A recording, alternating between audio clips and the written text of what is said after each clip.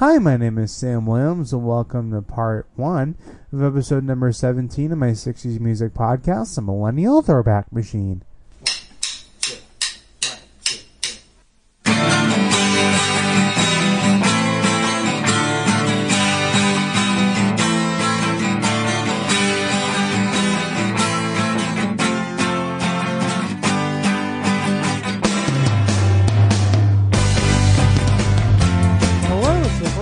Welcome all you to part 1 of episode number 17 of my 60s music podcast, The Millennial Throwback Machine.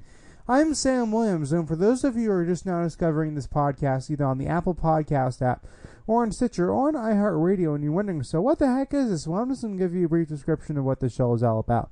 Okay, so I'm Sam Williams. I'm a 22-year-old songwriter slash producer, but I'm also a huge 60s music fan slash expert slash nerd. And each week with this podcast, I review one song by one artist from the 60s, and first talk about my opinion on the song, why I think it's so good or why I think it sucks, and then do my own personal analysis on the record and the arrangement of the song, which will include the chords, melody, and lyrics, and then dig deep into the history behind the record, which will include who wrote it, who produced it, and who played on it, and all the juicy behind-the-scenes details in the group and a song and talk about each week, and all the people and places involved in the making of the record. And just like last week's episode of the podcast, this is also going to be a two-part episode, part 1 being my opinion on the song, and part 2 being the history behind it. This week's episode is going to be part 1, and it's going to be all about my opinion on the song. And part 2, and that episode I'll put out next week, is going to be all about the history behind the song.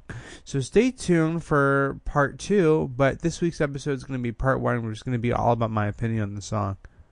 Moving on, let's get started in this week's song, shall we? Okay, so the song I'll be reviewing in this week's and next week's episode of the show, it's so infectious and it's so good that I guarantee you, if you decide to listen to the song, it will get stuck in your head for weeks on end. And it will take a lot of other songs you'll have to listen to get it out of your head. But good luck trying to do that if you decide to give this one a listen. This song came out in September 1966. It's by a group called James and Bobby Purify. It's called I'm Your Puppet. Oh my god! This is one of those songs that is just so fucking good that I'll never get tired of hearing it. It's got so many great components to it. And when you listen to the song at first, you might think about what it's about lyrically, but I'm going to dive into that into this week's episode of the show later on in this episode. But first we can talk about the music for this track, because there are some really great elements to the arrangement for this song that are just to die for. First off, the chord progression is just perfect. I mean, it goes into the perfect transition of the A and B section with that ascending and descending progression from B flat major to C minor, D minor, back again. I mean, it just doesn't get any better than that. And by the way, this song is in my favorite musical key, B flat major. It's probably another reason as to why I love this song so much. I mean, it's got all my favorite chords, the D minor and C minor and the F and the E flat. Oh, it's so good. And that's just the beginning. Other really cool things about this record is the groovy vibraphone. I mean, that instrument in this song really puts you in a good mood. And the little melodies that it plays serves as important hooks for the song, along with the song's infectious title and chorus. And also, the drummer on this track is playing probably one of the most relaxed, most behind-the-beat grooves you'll ever find in any record of this era. When I say behind the beat, I mean he's not totally dragging. It's just that the snare drum hits are almost off the meter, aka the metronome, but they perfectly pop out in this song. And they're not completely off time either. One of the really cool subtle touches in the song are the organ lines in the song. It really creates this little paintbrush that is almost somewhat in the background, but it's almost used as somewhat of a pad to play the chords of the song, so that way James and Bob Purify can sing under them. And it's one of those things that it's so in the background that if I didn't point it out to you, you would have easily missed it. But in this song, the bass and the drums are what really holds down the rhythm of the track. And one thing that's kind of an interesting thing about this song is that the guitar doesn't come in until the bridge. And he doesn't necessarily play, but just these little melodic licks that really just add to the song, but don't distract you from the groove and lyric and the melody from the song. And he doesn't really play the chords until like half the bridge. But also, we gotta talk about the horns in the song, because the horns in this track are really one of the most important aspects of the song, because they provide that other element to the song that makes it interesting to the ear. Because without it, the song would be a little lackluster and a little repetitive and a little boring, and people probably wouldn't be able to listen to the whole song. Because even though, like all songs, sections of the song repeat, the horns are brought in so that way the listeners aren't bored with the song. The horns are really the other great element of surprise that keeps a listener from the song interested, and it keeps them from shutting off the song and turning on another one.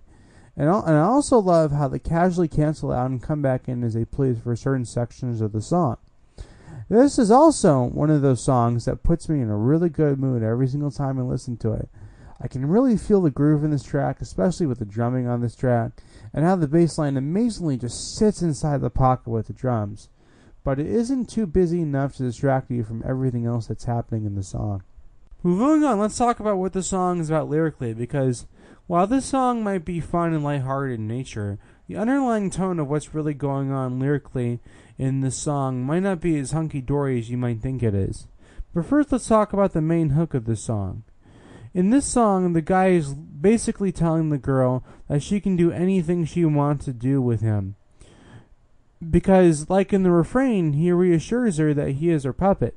But in the song, him saying to her that he is her puppet is very much taken literally, as he says things like, well, she can pull little strings and I'll kiss your lips, and strap your finger and I'll turn you some flips, and your every wish is my command, all you gotta do is wiggle your little hand.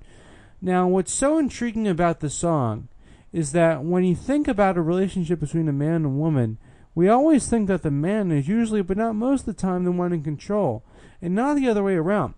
But in this song, it's shown to the listeners that the guy is basically telling the girl, hey, I'm willing to basically bend over backwards for you and do anything for you because I'm your puppet. Now, obviously, this may not seem like a bad thing if you're listening to this song if you're a woman, but when you really think about it, it really isn't a good idea for a guy to allow a girl to control every single one of his moves and control his life like that. I mean, the guy should be old enough to mature enough to make his own decisions and not always be told what to do by a girl. But it seems like in this song, the guy that's singing the song can't seem to have a good grasp of that concept, or doesn't fully realize that yet. And in reality, he's really basically giving the girl keys to take advantage of him and take control of his life. Someone else could easily write an answer song to her and be like, well, I'm not your puppet. You can't do whatever you want with me. Which would completely go against the theme for this song, but it would still provide an interesting response to lyrics for this song. But another thing that's so interesting about the song is that the chords and groove for the song don't necessarily represent the dark undertones with the lyrics for the song. In fact, they're very much contradicting.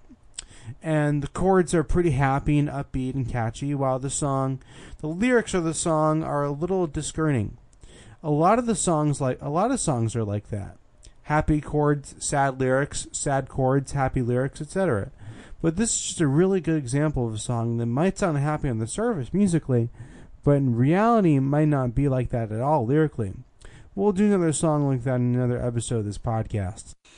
So that concludes part 1 of my 2-part episode of the 60s Music Podcast, The Millennial Throwback Machine.